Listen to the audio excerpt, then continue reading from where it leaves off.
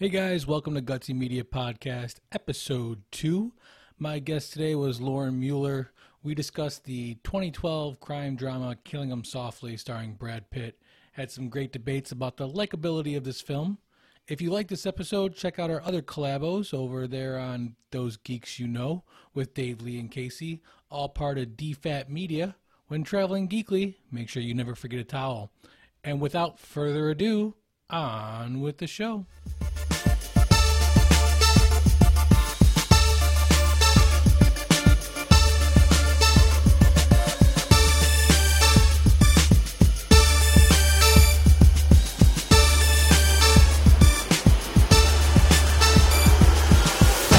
What's up? Not much. I ordered a microphone, and I ordered a new pair of headphones. Nice. But kind of cheap on both ends. So the microphone is just gonna sit on my desk. Like, I like your setup, but I don't have the ability to do that right now, and I can't even imagine how much one of those arms is. $17, Amazon. The arm is $17. Yep. Wow. Yeah, All right. I saw that and I was like, this is an awesome deal, and it works amazingly. I really like it a lot. Yeah, that's something.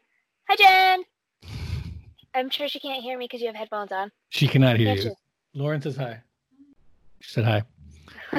So I'm excited. My guest today is Lauren Mueller, Oh, My- we're just starting. co-host on Those Geeks You Know.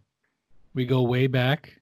Is not only in our knowing each other, but in our love for movies and everything geek related.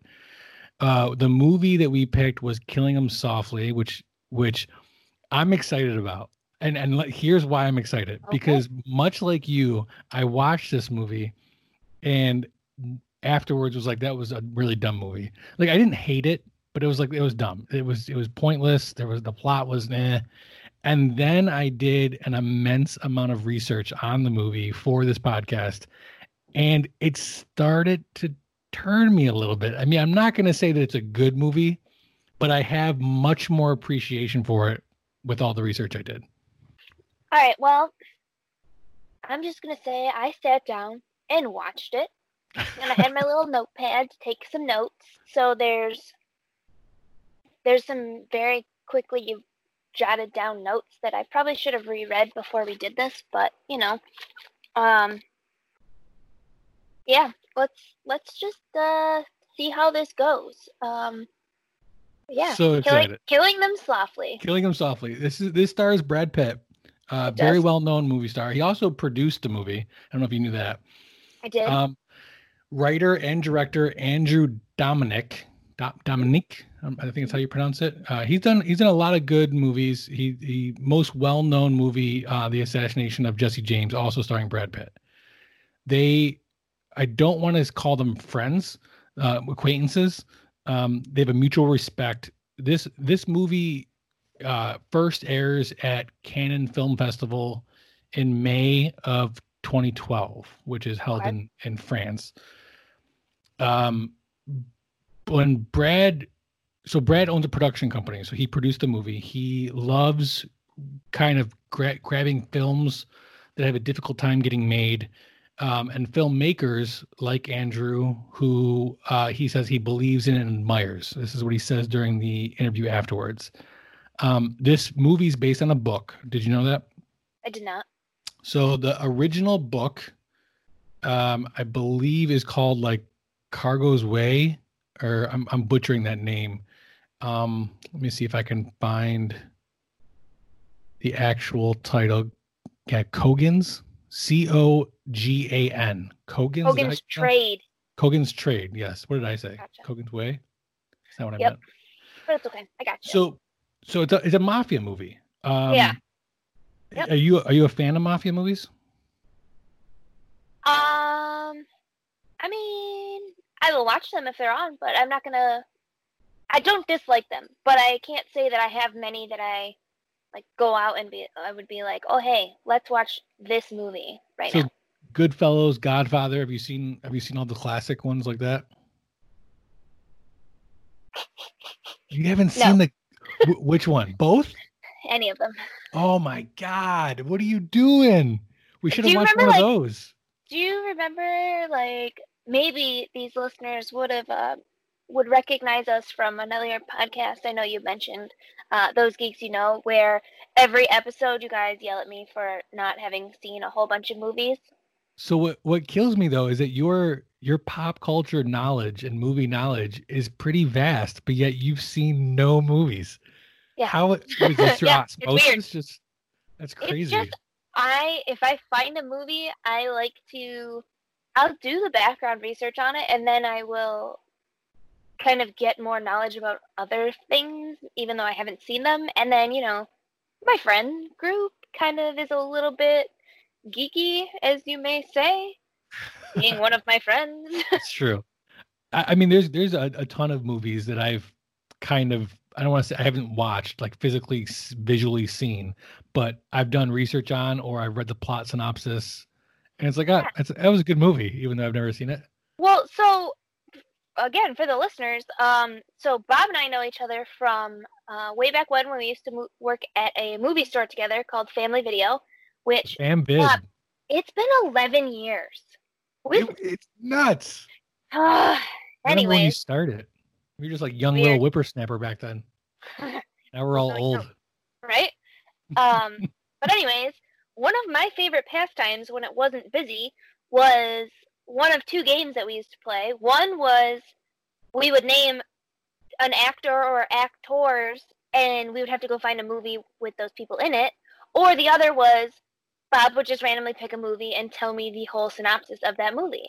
And I loved that. Like, some people would get mad and be like, "You're ruining the whole movie." And I'm like, no, if you don't know Bob as a person, he's a fantastic author, writer. Like, I guess those are the same things. Oh, stop it. Oh, stop it. So when you are telling even somebody else's story, which is what you were doing when you were giving a synopsis, you got really into detail and really into maybe details that I wouldn't have picked up on myself. So that was really cool to me. So this is my goal then. This is my goal. My goal is to change your perspective on this movie. And again, I'm not saying it's a good movie. I'm saying that I appreciate it a lot better. So should I give you my feelings before we do like background? Like, how do you want me to do this? We're just gonna go with the flow. I pride myself on having very little structure to the podcast. I want to just kind of go where it takes us. Let's kind of run through the synopsis a little bit. Feel free to chime in or stop me at any point where you want to talk about the scene or what happened. So Ray Liotta, who is a very well-known actor, he is a well-known mafia actor. He's been in all the mafias. Yeah, every mafia movie there is. He is in the movie. He runs a casino game, a poker game, if you will, a mafia poker game. And I'm kind of jumping in like 10 minutes into the movie, but essentially what happens is you got these two low-level street criminals who happen to know a guy who has this genius idea to rob the mafia card game run by Ray Liotta. And at first, the two street criminals are like, "There's no way you can do this. They're gonna find you. They're gonna kill you." And this guy, I think they call him like Eagle or something. He's played by Vincent Carlarto. His name's Johnny. Johnny. Yeah. Johnny. I was gonna say, basically everybody has don't they first call him names. Like Squirrel or something? Squirrel. Yep, he's Squirrel. Squirrel. That's his name his nickname in the movie. So anyway, Squirrel says, "Listen, here's why we can get away with this. Because this game was robbed already previously. And it was robbed by Ray Liotta's character, who is Marky. Marky? Marky Trapman. So he's like the only one who had got a last name. Trapman. He is too. So Marky robs the casino or robs the game a couple years ago, ends up getting away with it. Nobody suspects him, and then as some time passes, he gets drunk at one of his games and lets it slip to some buddies of his.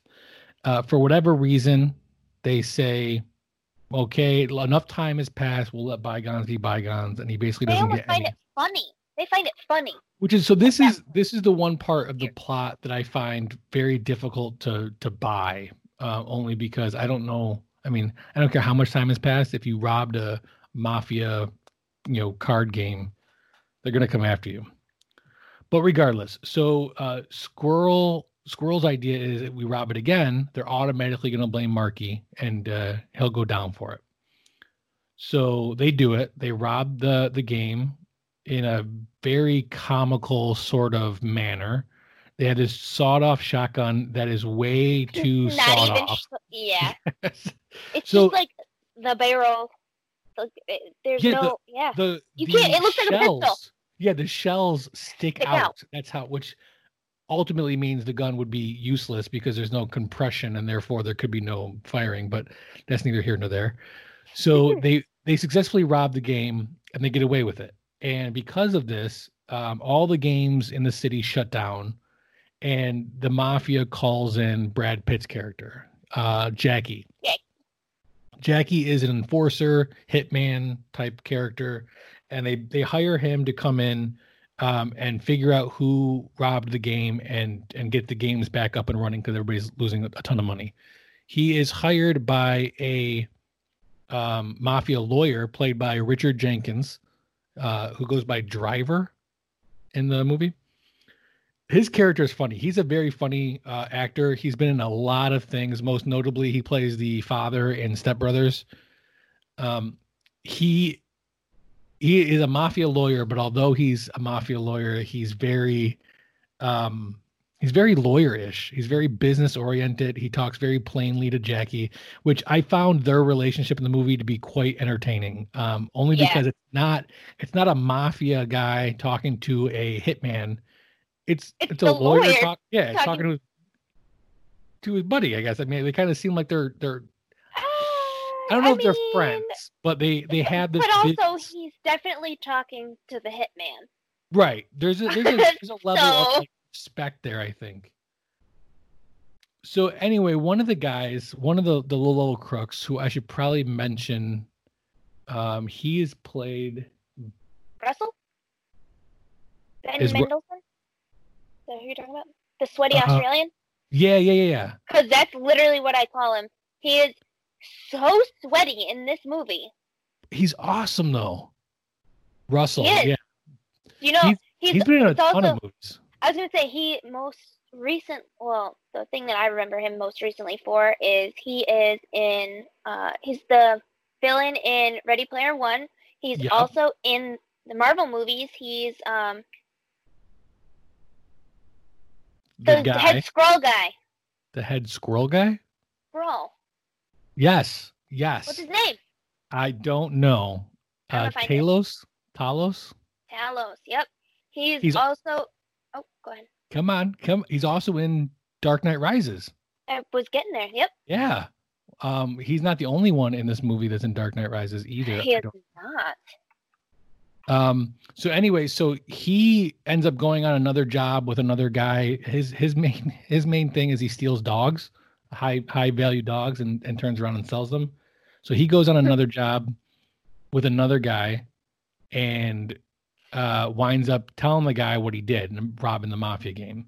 That guy ends up being a guy who works for Jackie, Brad Pitt's character.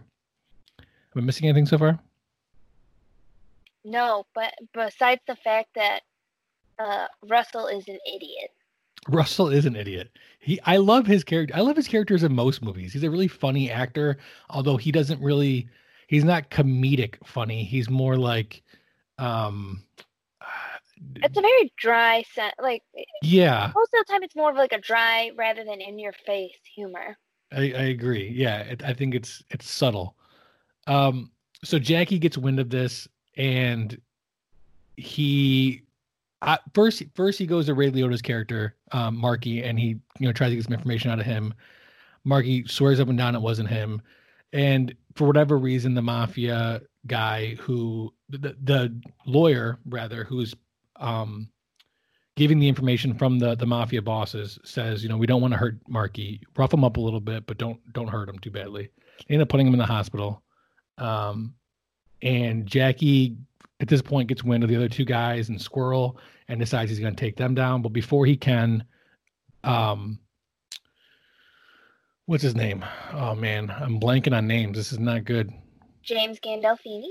I didn't even get there yet. Get there. James Gandolfini's in this. He's amazing. This is, I think, the last movie, not the last movie he did before he died, but one of the last movies he did before he died.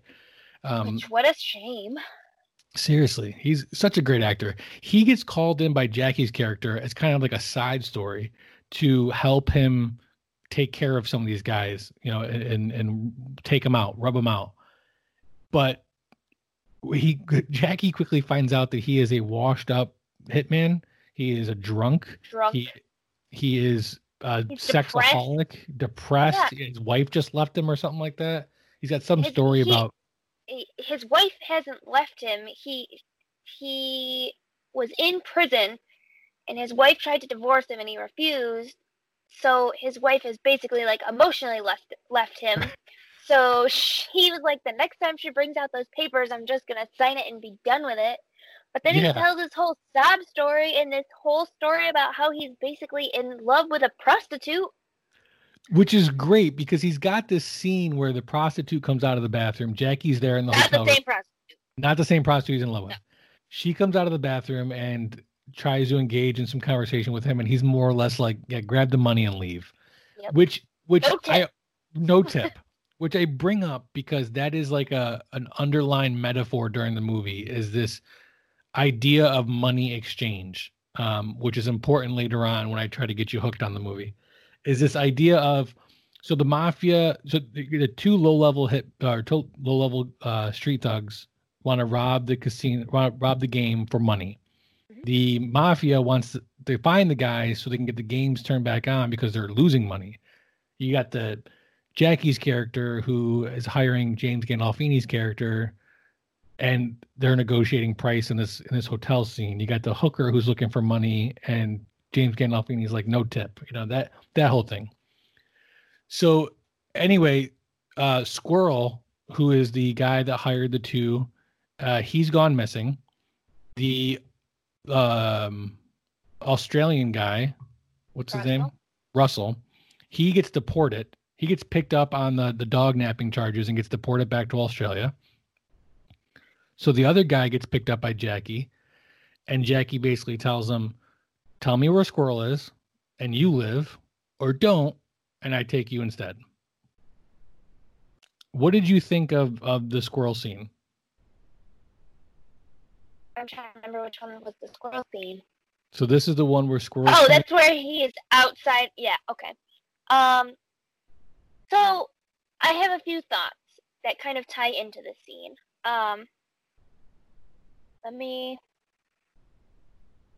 So Scotty...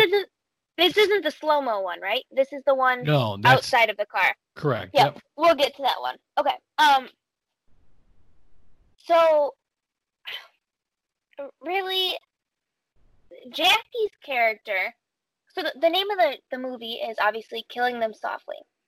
And the reason it is called that is there is a line in the movie where Jackie says he doesn't like to get too close. He likes to kill them softly, basically without getting any emotions or anything like that. It's very straightforward. We're not torturing them. It's just get the job done. Not even that. He specifically says he doesn't like to get close to them. He likes to kill them softly. Was really the line, not necessarily word for word, but that was what they wanted. Mm-hmm. He doesn't kill anybody softly in this movie at all, and I wrote that in my notes. You're very true. So this scene, basically, Jackie goes and has why can't I remember the other guy's name? Frankie, yep. So Jackie has Frankie drive him over to Squirrel's house, or to his girlfriend, whatever, their house. Right, that's where Squirrel is. He's hiding out with his girlfriend. Yeah. So he is walking to his car, and Jackie basically pulls up next to him and shoots it, or not next to him. Sorry, this is the one where he gets out of the car and Yeah, shoots he's him like from the roof of the car. right. So he's like across the parking lot and shoots him with a shotgun, which does not work. it puts Squirrel down, but doesn't kill him. Who's And shooting somebody from across the street with a shotgun? Right. So the line and in then the movie, he walks over and shoots him in the head with the shotgun. So the line in the movie is Jackie's talking to Driver, who is the mafia lawyer, and Jackie says, "You ever kill anyone?" Driver says, "No." Jackie says, "You can't get too touchy-feely." And Driver says, "Touchy-feely?" He says, "Emotional, not fun. A lot of fuss. They cry, they plead, they beg, they piss themselves, they call for their mothers. It gets embarrassing. I like to kill them softly, from a distance, not close enough for feelings. Don't like feelings. Don't want to think about them." So from across the street, I get it. He's trying to kill him softly. But I like the fact that it's across the street with a shotgun. With a shotgun. Right. That doesn't, like, that doesn't work. And then he walks up to him once well, he's got to finish the job. Incapacitated and shoots him in the head with a shotgun. So, he's super soft in both meanings of the word. Like, you can go two ways here. Killing them softly, like, okay, I'm going to be gentle with you and I'll put you down easy. Or softly as in, like, the tone. No. Right. I'm going to shoot you from across the street with a shotgun so I don't have to deal with your feelings. And then I'm going to walk up and shoot you in the head with a shotgun. So. Right. Softly. Yeah. Maybe he pulls the trigger softly. It's a small squeeze. Just a quick squeeze. Gentle squeeze. So he gets back in the car with Frankie. Frankie is played by Scoot McNairy, who is also the paraplegic from Batman versus Superman, the one that blows up the Congress building. What? I didn't know that. What? It's a great movie. You should watch it sometime. Okay. He's also been in How I Met Your Mother, The Shield, a lot of TV shows, 6 Feet Under. Argo is another big movie he was in. But that's neither here nor there. So Jackie and Frankie get back in the car. They then go to Marky. They find him. He's left the hospital. He's in an intersection. And they get behind him. They shoot him. The car then drifts into the intersection, gets plowed by another truck or another like semi-truck. Yeah. Yeah. And there's this scene, this slow motion scene of the car. In the rain. Glass everywhere, brains coming out of the back. It's very poetic, in my opinion. I do see, this is where I think it ties into the whole killing him softly thing, because it is a very, you would imagine if you were there, it's going to be a very loud and brutal scene. But the way it's played out, there's like soft music playing in the background. It's slow motion, very artistic. I agree 100%. And then at which point, the inevitable happens and Jackie kills Frankie. So now you find out he goes to the bar to meet the lawyer, Driver, and you find out that James Gandolfini's character was arrested for parole violations. Jackie ended up setting that up, thought it'd be better for him to, go and get some help. He has the conversation with Driver about, everything's taken care of. Driver gives him some money. He goes to the bathroom. He comes back from the bathroom. And we had the final scene in the movie where he tells Driver the money's short. Driver then basically tells him, "You're filling in for so-and-so. So-and-so was only charging $10,000 a kill. You killed 3 people. It's $30,000. He says, "No, my fee is $15,000 per kill." And they have this exchange, at which point Brad Pitt, Jackie goes into this rendition about how, capitalism, pay me my fucking money. Yeah. The other thing that we didn't mention is that there is these ongoing clips of presidential speeches in the background. That's in my notes. I was gonna go there. Go for it. Go ahead. No, I'm gonna let you do your synopsis, and then I'm gonna go through my notes, because my notes I went through as the scenes played out, so I may revisit some of the ones that you did. No, that's fine. But I'm gonna let you do it. I'm trying not to interrupt you, but you know me, I can't. Oh, no, please do. So there's 3 main speeches that happen. I think it is coincidental that it happens with 3 different presidents. We have a Clinton speech in the beginning. There's a George W. No. Oh, no. very beginning intro scene, because I have this, is Obama. Obama. As Okay, so he's the first. Senator Obama. All right. Then there's a George W. speech, and then a President Obama, or I don't know if he's president yet. It might be like election night or whatever. But there's a speech while he was running, at least, and that's the speech that's on in the bar when Jackie's talking to Driver, and that's kind of what prompts Jackie's little speech. Is he says, Obama's talking about all of us being together.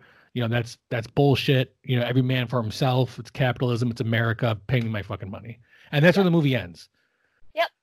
I do have one question. Oh, by the way, the other hitman is dead. Yeah. I'm your new hitman. That's true. Pay me my money. The one that was charging lower. I do have a question for you. Do you think that he got paid his money? Yes. Yeah, absolutely. There's no way. You don't not say your hitman. I like Brad Pitt's character in this movie. I think Brad Pitt's a great actor. He has this way of playing a strong, silent, subtle type of guy. And he does that very well in this movie. So go ahead. I want to hear your take on the movie. Go ahead. So in general, I like the idea of a mafia movie. Actually, now the name of the movie is escaping me.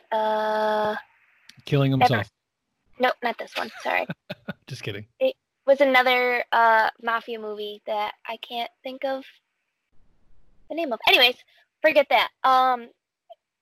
To me, mafia movies and artistic movies maybe don't necessarily go hand in hand.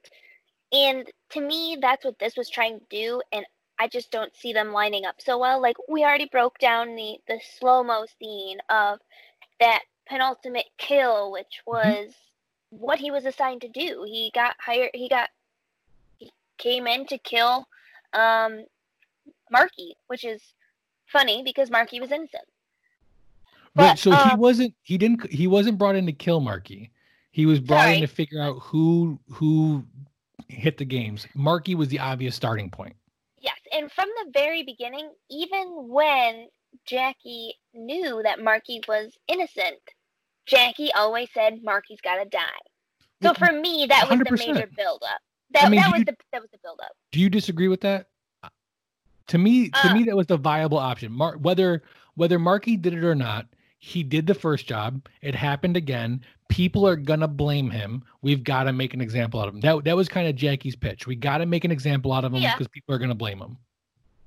Yeah, I guess I get it. But like, to me, that was the buildup, because since the beginning, since the first time you had Brad Pitt and the driver, first time you had them in the car together, he's like, "Yep, Marky's got to die, no matter what." Like, that was before he even knew what happened. Yep, Marky's dead. So that slow-mo scene, you've got Brad Pitt pulls up next to Jackie. Like, nope, I got him mixed up. Jackie is Brad Pitt. Yeah. He Marky pulls right up to Marky and shoots him in the side of the head. Like, what? Yep. And then all of a sudden we have this grand slow-mo.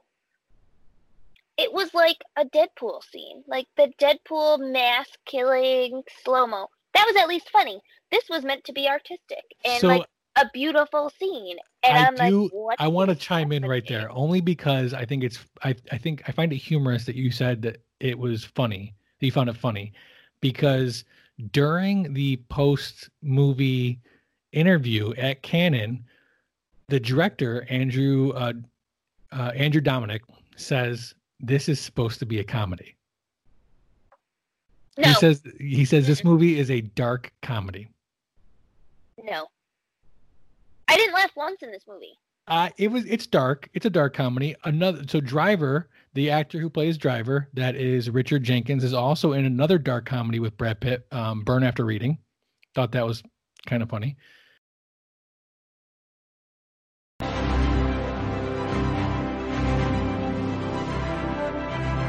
DFAT Comics is the publishing branch of Don'tForgetATowel.com, the only place to travel geekly. Focusing on creator-owned and independent titles like Hollowed, Pursuit of Plastic, and Fairy, and many more. DFAT Comics will be a mix of genres appealing to every kind of reader. Join the new source of comic book entertainment with DFAT Comics.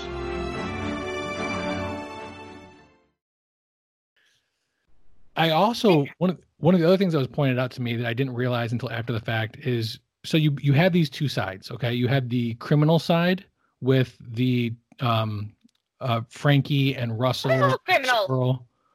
True, but you have okay. So you had the criminal of the criminals, and then you had the mafia side with Jackie and Driver. Both sides have a character that is purely designed as a pleasure-seeking character. So the mafia side, you have James Gandolfini's character, who's all about drinking and everything, and on the criminal side, Russell. I thought that was an interesting balance that both sides have a character whose pleasure-seeking drive gets them into trouble and ultimately is their demise. And both are kind of crazy. Yeah.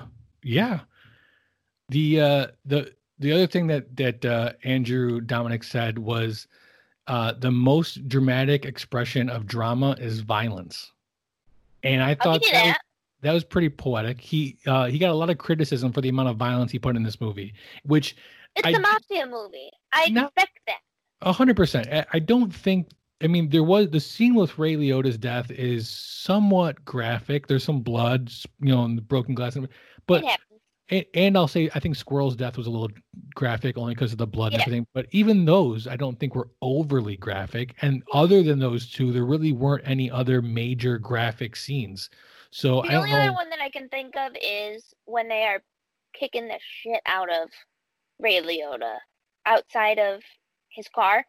They get him really good to the point where it was just supposed to be like rough him up a little bit, and then Marky actually throws up on the guy's shoes or something. Yeah, gets his shoes dirty. So the guy knocks him out. He's got blood everywhere. That was a little. Comparatively to the guy being shot in the head with a shotgun, maybe not so much. But that one was more of a extended. I can't think of my words today. Your extended exposure to the violence and the gore, I guess. Yeah, I agree with that. When asked, go ahead. No, go ahead. I was just gonna start at the top, so have at it. When asked why he picked this movie to produce, Brad Pitt said that he likes stories that say something about our time and who we are, specifically when referencing the economic crisis, which. Yep. I'm just sprinkling that in there because I will come back to that, and that's going to be the hook right there. I can't wait. Go ahead. Well, so this is all supposed to take place during the economic crisis, and it's brought up that even the mafia was affected by the economic crisis. That was stated very early on in the movie. But really, I think I just need to kind of go down the line of these crazy scenes that I have written down. Some of these are the reason that this movie kind of just turned me off. Okay. So the intro. Right from the beginning. Intro.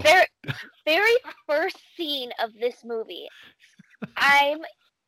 So this is what happened. I turned the movie on in my living room, turned it on, walked into the kitchen, grabbed something to drink, and I'm like, is there a trailer on before this or something?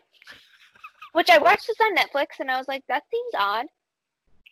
Why is Obama talking? He's in this movie? I was like, is there some new documentary I don't know about? What's happening? So I come around the corner and I was like, oh no, this is the movie. It's flashing, killing them softly with a black background. I was like, oh, okay, well, nope, we're just diving right in. And then all of a sudden we see a tunnel, and all you can see, it's a dark tunnel, and then you see light on the outside, and on the outside of the tunnel is just garbage and plastic bags blowing all over the place. And I'm like, I really hope they cleaned all that up. Because I'm already not into this movie yet. I'm like, that seems maybe we should clean that up when we leave. No bags were harmed in the making of this movie. Right. But so I actually wrote down here that I wanted to research what speech, but I didn't. But it was one of Obama's speeches as a senator. I just found it really odd. And the whole scene is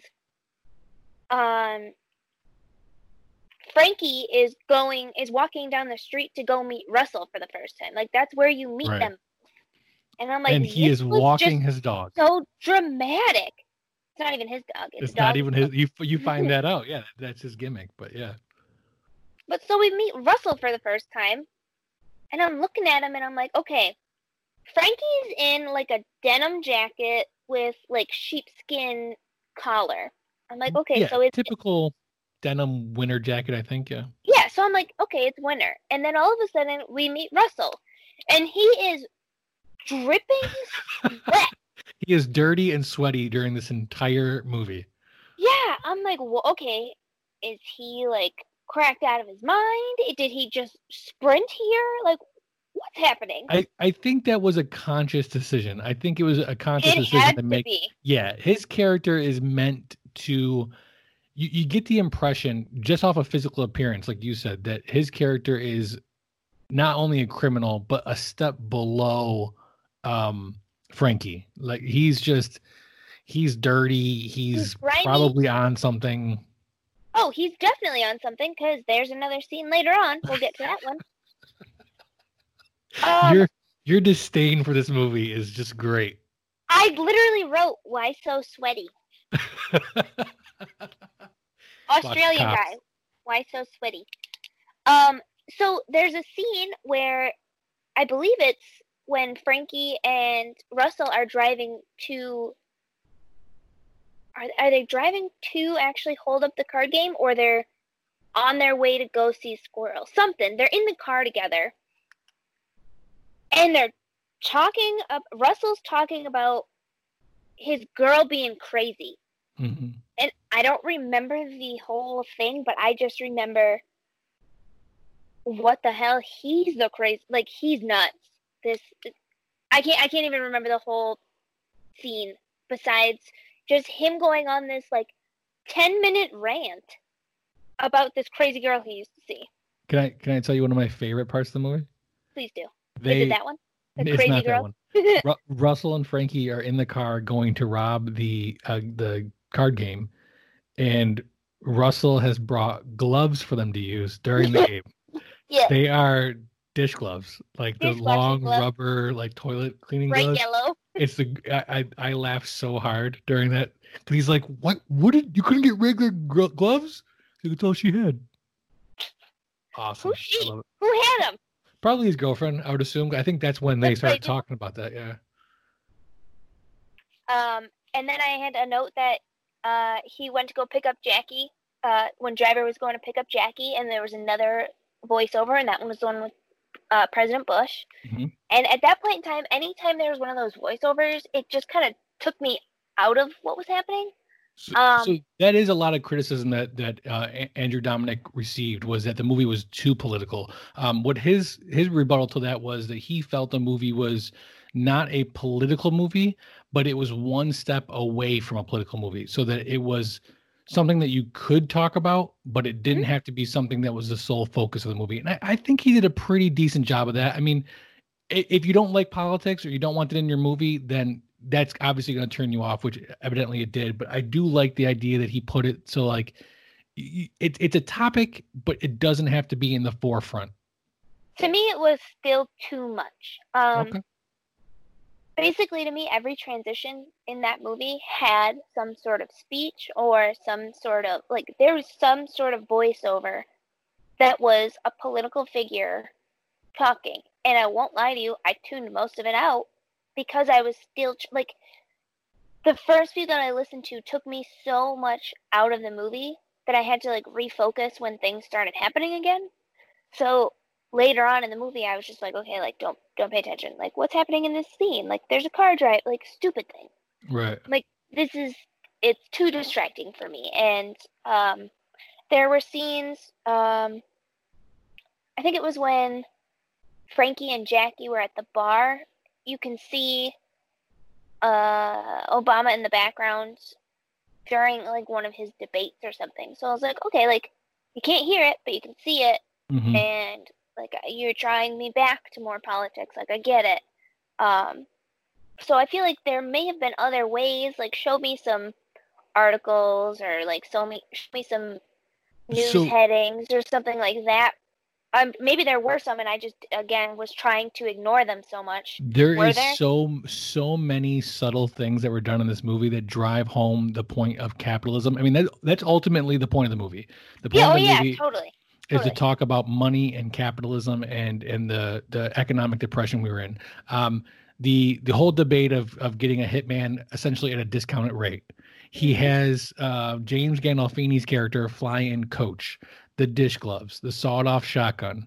You have just the debate with the money at the end, the debate with the prostitute over the tip. I mean, they just keep driving home this point. There's the songs that are played in the background all play into the deeper meaning. There's a song called "This Town Is Nervous" that plays in when they're talking about all the casino games shutting down. The fact that the main motivation of the movie is for the mafia to get the casino games up and running again because they're missing out on money. There's a line in the movie that I specifically wrote down. I wrote down one quote, and it was Jackie at the end of the movie, and he said, "America is not a country, it's a business." And that stuck with me. 100%. Andrew Dominic in the press conference afterwards has an amazing quote that I am going to put in my quote book someday. Capitalism is Darwin's theory of evolution applied to finance. I mean, I was like, that's amazing. Yeah. And here's why this underlying message turned the movie for me. Because when I first watched it, I got the speeches in the background. I got the speech at the end by Jackie about economics and, pay me my fucking money and all that stuff. But at the end of the day, I kind of saw the movie as, okay, two guys rob a game, they get found out, they get killed, movie's over. It's very straight line. There's not much to it. That's kind of why I didn't like it. And then the more I read about it, and they started pointing out these subtleties throughout the movie that were driving home the point of capitalism and how money makes the world go around. And I was like, that's, to me, it was in the forefront of the movie, but it was still so subtle that I didn't pick up on all the nuances. And once I did after the fact, that's kind of why I started. I'm not trying to claim it's a good movie. I'm just saying that I liked the hidden meanings that escaped me the first time around. So what you are explaining is a perfect movie to me. A movie that I can sit and watch and just get, if I'm watching it, I am not thinking about this movie. I'm not picking it apart while I'm watching it, and I enjoy it. Perfect movie. Well, good movie, excuse me. Perfect movie is now, I can either go back and rewatch this, or I decide to watch some interviews or do some research or anything like that. Mm-hmm. And I realize that there is just so much more to the movie that I missed. So that makes me, okay, now I need to go back and rewatch this movie. And I don't feel like they were subtle enough in this movie. Like, I really think that the transitions with all of the voiceovers just smacked me so hard in the face. I couldn't get over that. And to me, that made the movie very choppy. Mm-hmm. It didn't flow nicely. It was, the story was just kind of lackluster. And to me, that is why I think I didn't like the movie so much. Now, all of the things that point to capitalism, all of these little hidden clues, all of these little nuggets that you're pointing out are things that would really intrigue me and really suck me into the movie to make me watch it a second time. But I don't think I could do it. Because no, it just was too much. They weren't subtle enough for me. Right. And I guess that's a fine line of how do you make them subtle enough that it's like a hidden gem, right, but not too subtle that everybody misses it. And I think 100%. I mean, that's you're 100%. You gotta do a perfect, or you gotta find the perfect balance, and that's so tough. And right. I just feel like it was over the top for me on this one. 100%. I couldn't agree more. I think that's why I have so much respect for some of these directors that we have nowadays. I shouldn't say nowadays. I mean, some of the greatest directors ever, because you do have to have this message that is both hidden so that it's not slapping you in the face, but also not too hidden where people feel a sense of accomplishment by finding it. You know, you don't want it to bypass them. You want them to find it and go, ooh, I don't think other people would have seen that. I don't think, that's something that I could have lost. And it's funny that you bring that up because Ray Liotta was talking when all this debate about the bigger message and all this subtlety and stuff were coming out. Ray Liotta said about his take on the movie, I just like to play pretend. He said, I'm not here. It sounds like a lot of work setting all this up. I'm just here to serve at the director's behest. I'm just his tool to tell his story. And I think that when you look at Ray Liotta and Brad Pitt's take on this movie, you have two completely different actors' take. You have Ray Liotta, who's I'm here as your tool to tell your story. And you have Brad Pitt, who's actively producing the movie and wants a say in how it's played out. Now, maybe it's a little different because he's the producer, but I do think you have, it's interesting to me the two different types of acting approaches that people can have. Do you think that the movie would have been any different if both had the same style? Not necessarily the same style, but like, okay, Ray Liotta, I'm here to act. I'm just here to act out the story. The writer puts in all those little things. Mm-hmm. Whereas Brad Pitt is, he's there to act, but he's also, like you said, he's involved in maybe putting in these little tidbits as well. That's an interesting... do you think the dynamic of the movie would have changed if... Oh, certainly. Of course. If Brad Pitt was just like, nope, I'm just here to play what's on the page. Or if Ray Liotta was like, hey, maybe... Yeah, I think... don't know, and just threw some stuff in there. There's no question to me that the movie would have changed. It's just a matter of how much. How much of this story was Brad Pitt responsible for? He's not credited as being a writer on the movie, but he obviously was a producer. He did fund the movie, from that aspect. So I think the movie would have been different. I think that what makes a good movie is having that, it's the ingredients, it's like anything else. Right. It's having the right combination of different flavors so that the outcome is the cake and not, a burned piece of junk like I would make. So you don't think it really would have pushed it up to a better par movie, really? No, I think the issue let's me pencil that for a second or shelve that for a second. I do you are not a listener of the podcast yet because obviously nothing's been released. You're my third guest. Third with an asterisk. My second guest, his podcast probably won't get released. I'm very picky. This is going well though. Anyway, so one of the things I like to do is I have 5 standard questions that I'm going to be asking every one of my guests based on the movie that we watched. Are you ready? I have a question. Ready to play? I have a question for you too. Go ahead. You want to go first? Well, I don't know if my question was just, do you think watching this a second time would affect how you feel about this movie? Because you went and you did all of this research. Mm-hmm. How does that affect how you would view this movie? Great question. Especially with all of those hidden nuggets and all of those references that now you're looking for. Yeah, great question. The short answer is yes, but that would be my answer to any movie. I'm a strong believer, and actually just had this debate with a friend of mine, Alec, on one of the other podcasts. Was I asked him, we were talking about his top movies, and I said, how many times do you think you've seen some of your top movies? And he's like, in the 20s, 30s, And I said, honestly, I can count probably on 2 hands how many movies I've seen more than 3 times. Like, I'm a firm believer that part of what makes a good movie and a good movie experience is seeing it with the fresh set of eyes.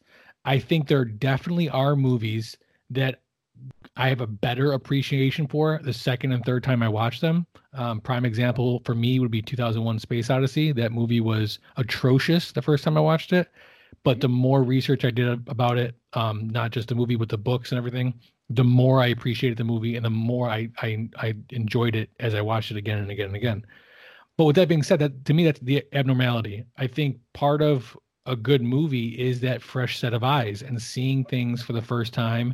And like we were talking about, picking up on those subtleties the director has put in there. And knowing they're there is like having the cheat codes to the game. You can still have fun playing it, but it's not the same. Right. So to answer your question, yes, I do think I would appreciate the movie a little bit more, but I don't think I would be seeing it the same way that it's meant to be seen, with those fresh set of eyes. So I guess I really wanted to know if would you want to see it again? But this to me is making you, or that answer really just tells me like most movies you don't necessarily want to see again. Like I'll agree with you in the fact that to me the first time I see a movie is like the make it or break it. I don't rewatch movies that I don't like. Like if I did not like it, I'm not giving you another shot. And we had this discussion on another podcast about what was a movie that after you watched it so many times you finally liked it. And I had such a hard time coming up with an answer because I just don't give it that extra opportunity. However, you ask me how many times I've seen movies that I do enjoy, I will rewatch them over and over and over again. Yep. And that's to me what makes it a good movie is that I can continue to do that. Now, if I enjoyed the movie in any sense of the meaning, and then did some research on it, which I must have enjoyed it to do some research on, there are movies that I'll go back and rewatch just to see and like pick up on that in the moment. So to me, all the research you did, having heard bits and pieces of it, sound awesome. I still don't want to see this movie again. I'm with you. Like I said, I don't think the movie's good, but I definitely appreciate it more. I mean, my go-to example is like you're not watching The Sixth Sense again with the same awe you did the first time. You're not watching Memento again with the same awe. Those, and granted, those are like the twist ending movies, which of course you're not going to. But even some of the basic ones, you're not enjoying it for the first time. You can't tell me that you watch Sucker Punch now and it has that same kind of surprise and awe. I mean, that movie is there's not really surprise and awe to be had in that movie, but yes, agreed. I will. That movie is visually very appealing, and I'm not even just talking about the obvious things. I'm just saying like the scenes in that movie are just shot very well, and you watch them again, and they still look nice, but it's not the same. It's not the fresh set of eyes. Take a movie like Knives Out. I won't go into it. You can. It's on Amazon Prime. I watched it. Oh, we should have done that movie. Anyway, I will rewatch that movie. I haven't yet. I will rewatch that movie, but you're not going to have the same reaction because you now know the twist. Right. So something similar to that. That movie was good. Oh my God, I loved it. It was a step short of great, and the reason why we need to have a whole conversation. A whole conversation about it. It was mildly predictable. That's all. 100%. Yes, very much so. And they told you what was going to happen before it happened. So yes, but sidebar. Okay. So here are the 5 questions. Question number 1, and we can take as much time as we want on these. No rush. Are you asking all of them, or am I going to do like one at a time? I'm gonna add one at a time. Okay, perfect. Question number 1: what aspect of the storytelling was done right? What aspect was done wrong, and who gets the credit? So writer, director, actor. We'll go with done right first. What aspects of the storytelling were done right? So when you ask that question, my immediate response is like, my brain's thinking of what scenes did I like the most?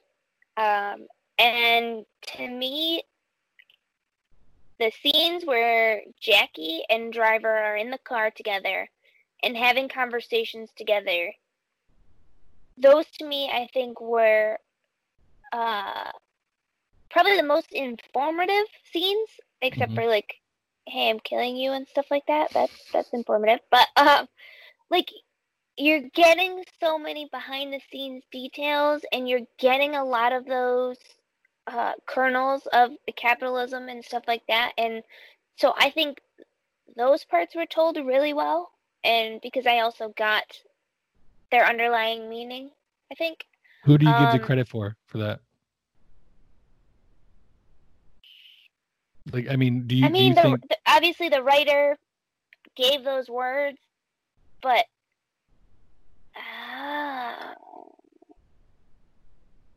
I agree with you. I think I those don't scenes know. are done very well. Driver is never once seen in the movie standing up. He's always either in the car or He's sitting in the at the car bar. or at the I think he was at the bar. Yeah. Yep. Okay. I think both of those actors are doing an amazing job, and I have to give the credit to the actors for that. To be able to, I mean, you can put words on paper, but to be able to pull those conversations off, it's two guys talking in a car. And somehow... to say that those are my favorite scenes in a movie, yeah, like now that I think about it, yeah, you're definitely right. You're right. So what aspects were done wrong? Everything else. Yeah, we didn't even get to like my least favorite scene. Go ahead. My least favorite scene was probably when Russell, who was the super sweaty Australian, as I like to refer to him, shoots up. It's like heroin or something, and he gets ridiculously high, and then now you're on this weird trip with him while Frankie is trying to have a conversation with him. So he's going in and out of tripping, but also like in and out of consciousness. Right. And it's just, I don't know if it's just me in the way I can't focus on one thing at a time, but you're jumping around so fast, you lost me. So this is immediately But they were after... also trying to be artistic about it at the same time. So I'm like, you're trying to be artsy and fancy, but you're jumping everywhere, and I can't do it. This is immediately after they rob the card game.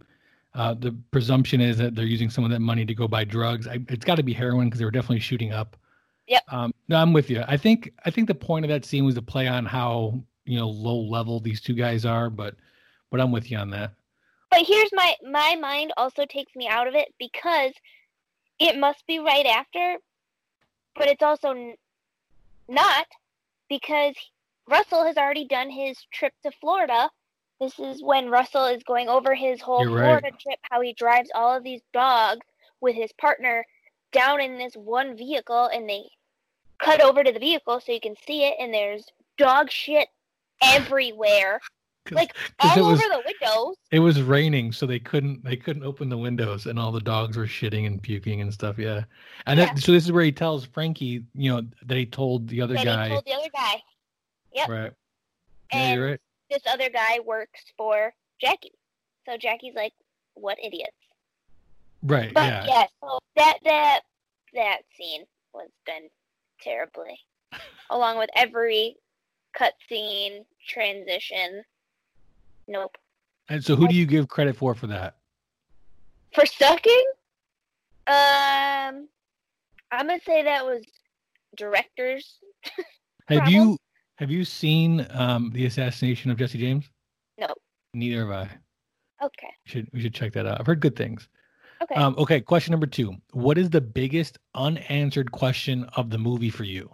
And do you think this was done intentionally?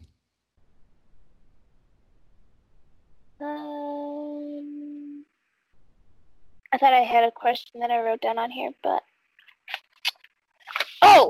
Biggest unanswered question about this movie is, who was Mickey hired to kill? Because Mickey didn't do anything. You don't see Mickey kill anybody. Right. So who is he supposed to kill? I think he was brought in to kill This is James Gandolfini's character, who is the depressed, drunk, washed-up assassin.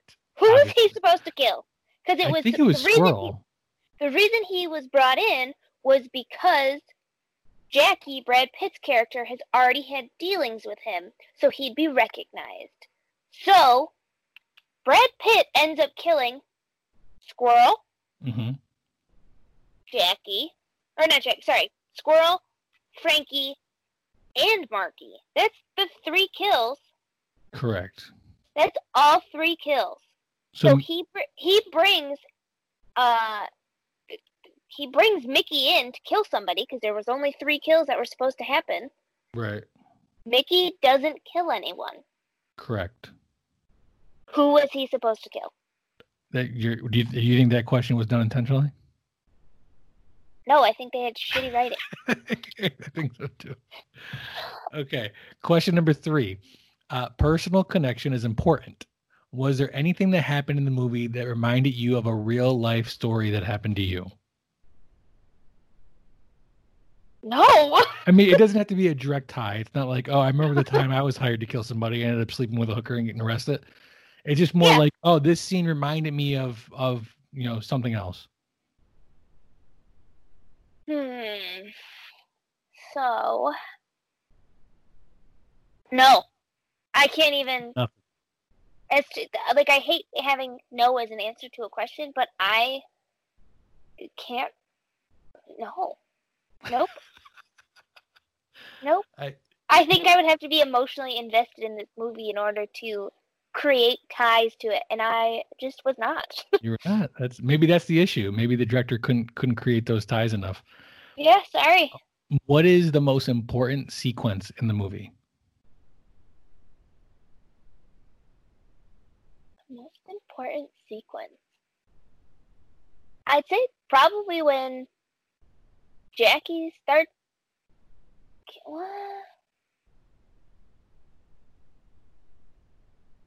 I'd say the heist itself. When they go in and they actually start, you see Frankie and Russell in their car beforehand. That's when he brings out the dishwashing gloves and the super sawed-off shotgun. And then you see him put like the tightest pantyhose over his head. Was it just me, or like when he put it on his head, it looked like he wasn't going to be able to put it over his face? I agree, and I also agree that was the most important sequence. I mean, not only does it set up the movie, obviously, because it's the heist. It's the whole point.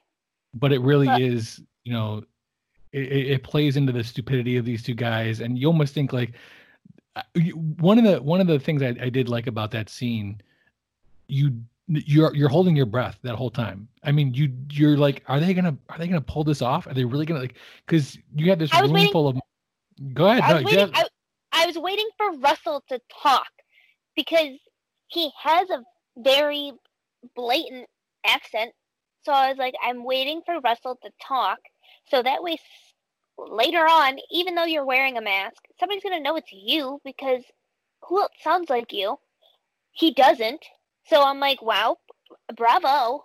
You were smart enough not to talk. But, the whole scene, he's like pointing with his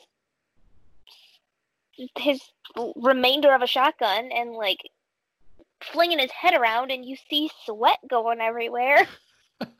I was waiting for Marky to pull out a gun, like out of the safe or something, or one of the guys at the table to pull out a gun. So when Marky reached in the safe, or like when he crouched down, I did think he was gonna pull out a gun. And when they weren't really paying attention to him at that point, that's like at that point in time, I think Frankie was Frankie the one who had Marky at gunpoint, or was it Russell? No, that was Russell. Russell had Mark because Frankie watched everybody else. The other. Yep. So Russell, at one point in time, when Marky does like bend down to go to the safe, they specifically show Russell looking out and kind of checking in with Frankie. Right. And they're both really anxious at this point, and that's when I thought like, oh, he's distracted. But then you would have no movie because then they would have failed. Right. Unless it was just trying to figure out who attempted the heist or who planned it. But I'd say, yeah, the heist is definitely the most important part because it sets up the whole movie. It gives you an inside look at these characters individually. You get to see Russell, you get to see Frankie, you get to see Marky even. And then it obviously brings in Jackie, Brad Pitt's assassin. So. All right, my last question. If you could recast 2 roles in the film, what roles would they be, and who would you recast in them and why? Ooh. I think I'd recast Frankie.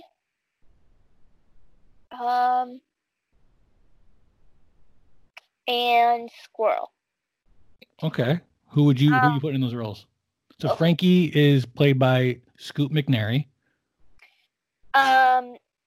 Frankie being one of the, I'd say, main characters of the movie, he is one of the two actually performing the heist, and probably gets some of the most screen time. I don't really know Scoot McNairy. So it wasn't really, he kind of just blended in. Right. He was kind of washed out by like Brad Pitt and James Gandolfini. Like, you have these bigger names and more well-known actors. So I would have put somebody, I don't know that you can put somebody more well-known in this small budget film. Who could I put in as a somewhat neurotic heist? Ooh. Christian Bale. Sure, I'll go with it. When you see him in what was the boxing movie he was in, where he plays the brother, like the cracked out brother? Yep. Oh, it's gonna kill me. I know that. All right, who's your second one? I would cast Squirrel, Squirrel is the mastermind behind the whole heist. He doesn't get a lot of screen time. Either it's when they're discussing the heist or when he's being killed. And the fighter. Christian Bale's in The Fighter, sorry. Let's put John Malkovich in here just to make it crazy. I could also see him playing the lawyer. Yes. But I think Richard Jenkins did well. Yeah. I wouldn't recast him. I think he's probably, because of those scenes being my favorite scenes of the movie, I think I leave him alone. But yeah, bring in James Malkovich. If you want this to be a comedy, I think he's going to give you some comedic aspects. I also think he can give you more of a little bit crazy. I think he plays crazy really well. Mm-hmm. I think that Squirrel in the movie was put together. I mean,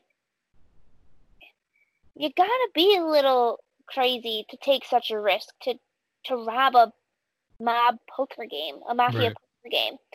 So I think that if they played him a little bit more wacky, or a little bit more like neurotic or something like that, I think that could have put a different twist on the character. Not that it needed it, but you forced me to. So that's what I would do. All right. So this movie comes out in theaters November of 2012. Premieres at Cannes in May. Comes out in November. It had a budget of $15 million. It makes just over that domestically. Goes on to do another $22 million internationally for a total of $37.9 million. So it made its money back, almost more than double. Mm-hmm. What other movies came out that week?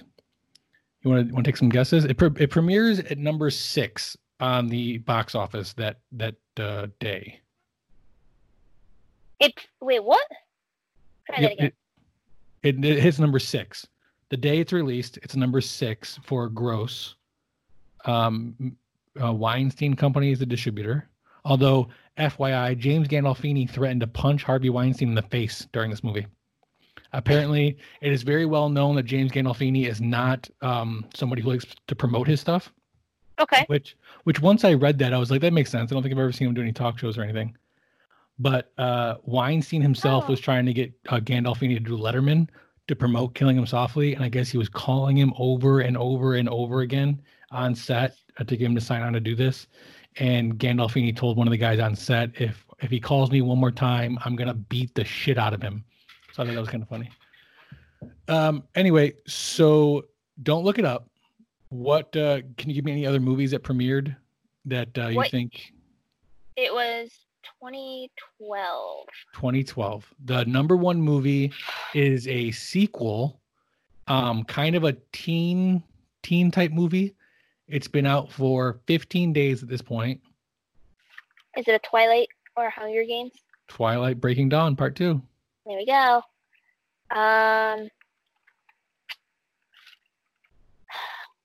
came out around that time. Oh no, I moved my movies.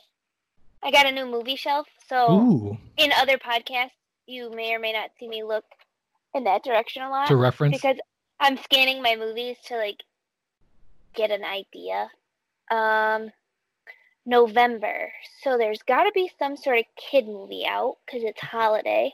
Very good. Number 5 is a kids movie. Well, number 5 and number 8 are both kids movies. 8 is definitely far more kids movie than 5, I think. Is it 5 and 8? 5 and 8 are both kids movies. Number 2 is also a sequel, but I would say this is not the second. This is like way farther down the list than number 2. Very well-known character. It's been out for 22 days at this point. Sony Pictures releases it. Okay, so Sony is Spider-Man, or what else does Sony do? There are no Marvel movies on this list. Not in the top 10. I'm only caring about the top 10. What else does Sony do besides Spider-Man? This before Bond? Skyfall, number 2. All right. Number 3 is a You're giving movie. good clues here. Number 3 is a movie that you probably haven't seen. It's long. It's good. The lead actor in the movie is very well known for being a method actor. He got a lot of flack for the voice he used for this character. Leto? Not Jared Leto.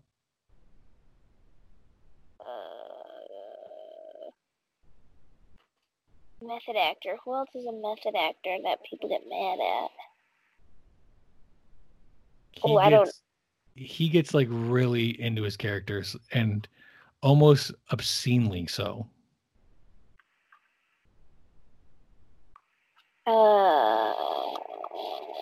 I'm at a loss here. That would be. You want the actor? Leo? Not Leo. I got nothing. Daniel Day-Lewis. Oh, okay. What was he in? I'm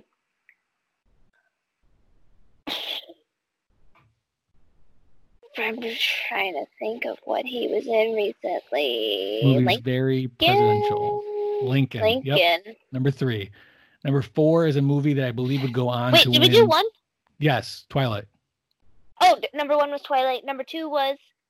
Number 2 was Skyfall. Okay. Number 3 is Lincoln. 4 is what we're doing now. Yeah, 4 is a movie. It goes on to win several awards. It's kind of an obscure movie. It's the main. You probably haven't heard of a single actor in it. It's one of its main stars is an animal. I don't know what else I can say without giving it away. It largely takes place on a boat. A boat, and it's. I don't think you're gonna real animal. Yeah, I believe a real animal was used in a lot of the scenes in this movie. Although I'm sure there's probably some CGI.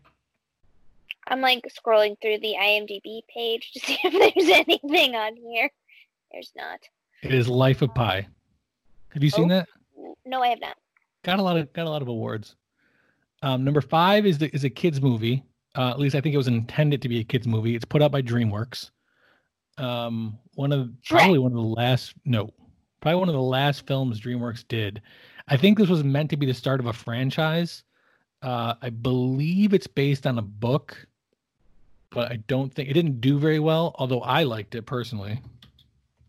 Let me make sure I'm thinking of the right movie. DreamWorks, not the Croods. That was later. So I'm trying to think. 2012, I was still at the vid.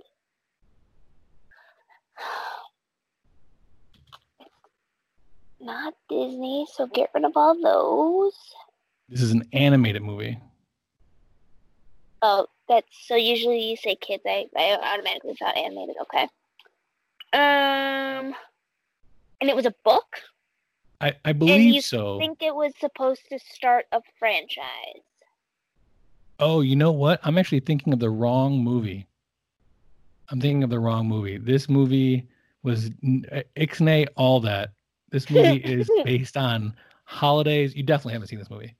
Rise of the Guardians. I have seen that movie.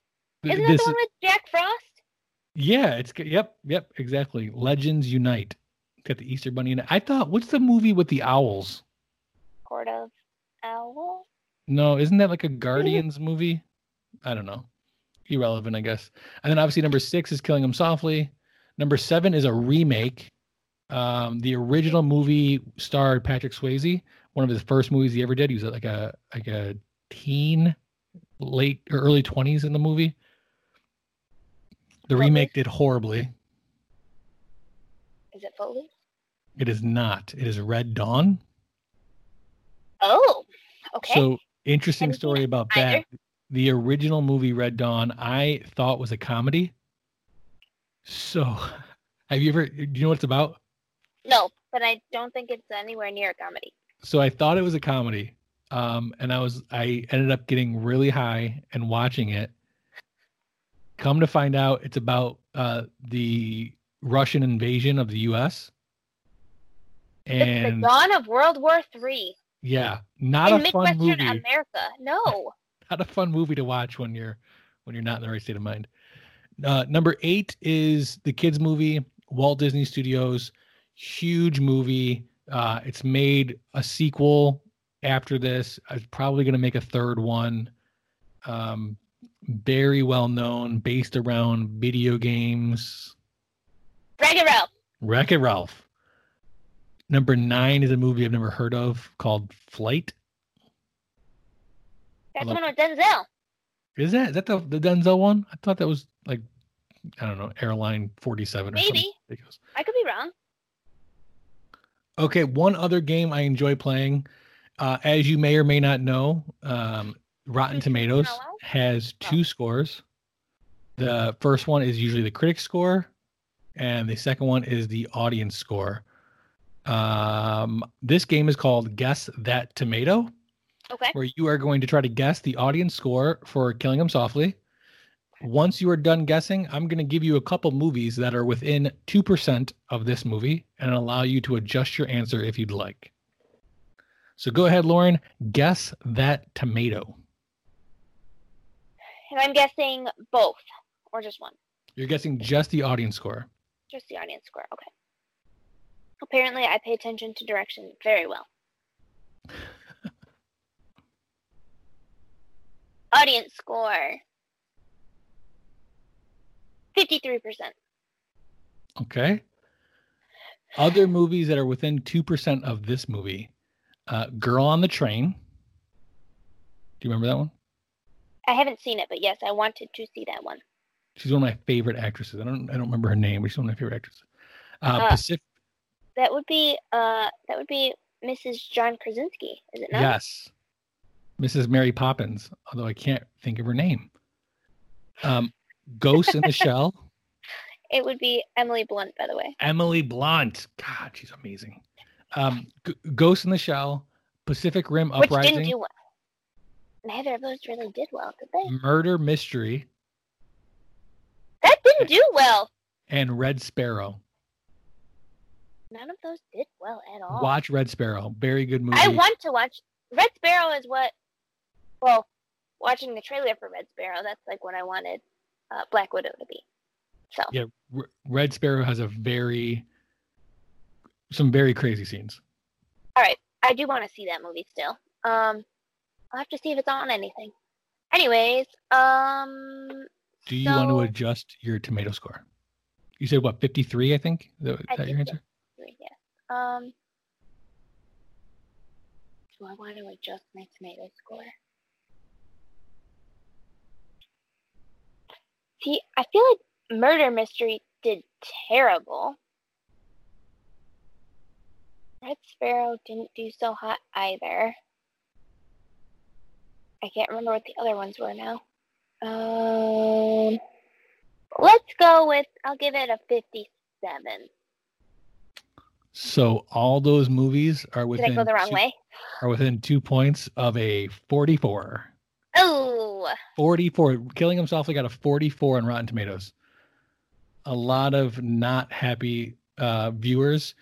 One person said the trailer for the film looks good, but the film itself disappoints. The filmmaker tried to copy the style of Tarantino and the Coen brothers, but it does not work here. what was the director, or not the directors? What was the critic score? It's good question. 73. Really? Yes. So, I mean, Ugh. I would say more often than not, the critic score and the audience score are not usually very close, unless they're both high. If they're both True. high, then they match, obviously. But usually, if one drops, the other one doesn't. Wow. Well, this has been a pleasure. Any other final thoughts on Killing Him Softly?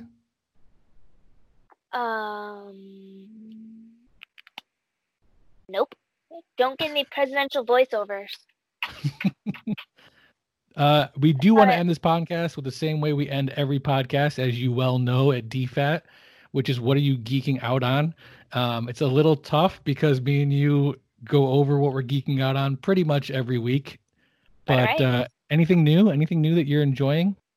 I just made sure this morning that The Last of Us, the remastered edition, is downloaded on my PlayStation because I am one of those people that if a sequel comes out, I have to replay the games before it. Ooh.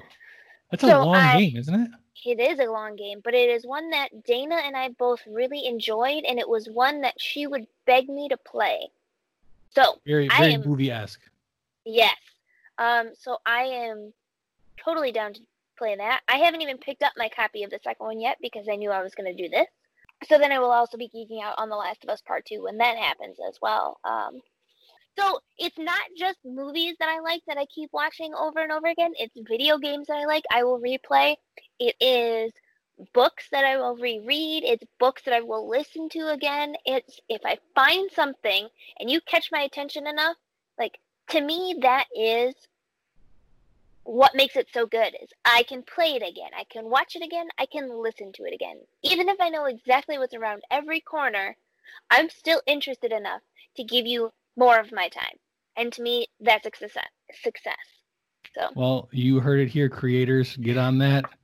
Lauren enjoys it. Please, me. Thanks again. This is Bob and my special guest, Lauren.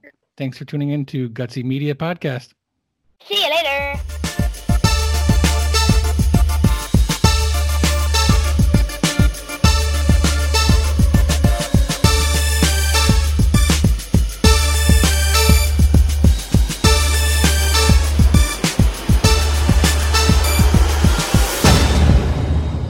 No, we're not going to do that. We're not going to do that. I didn't prepare. No, I was kidding.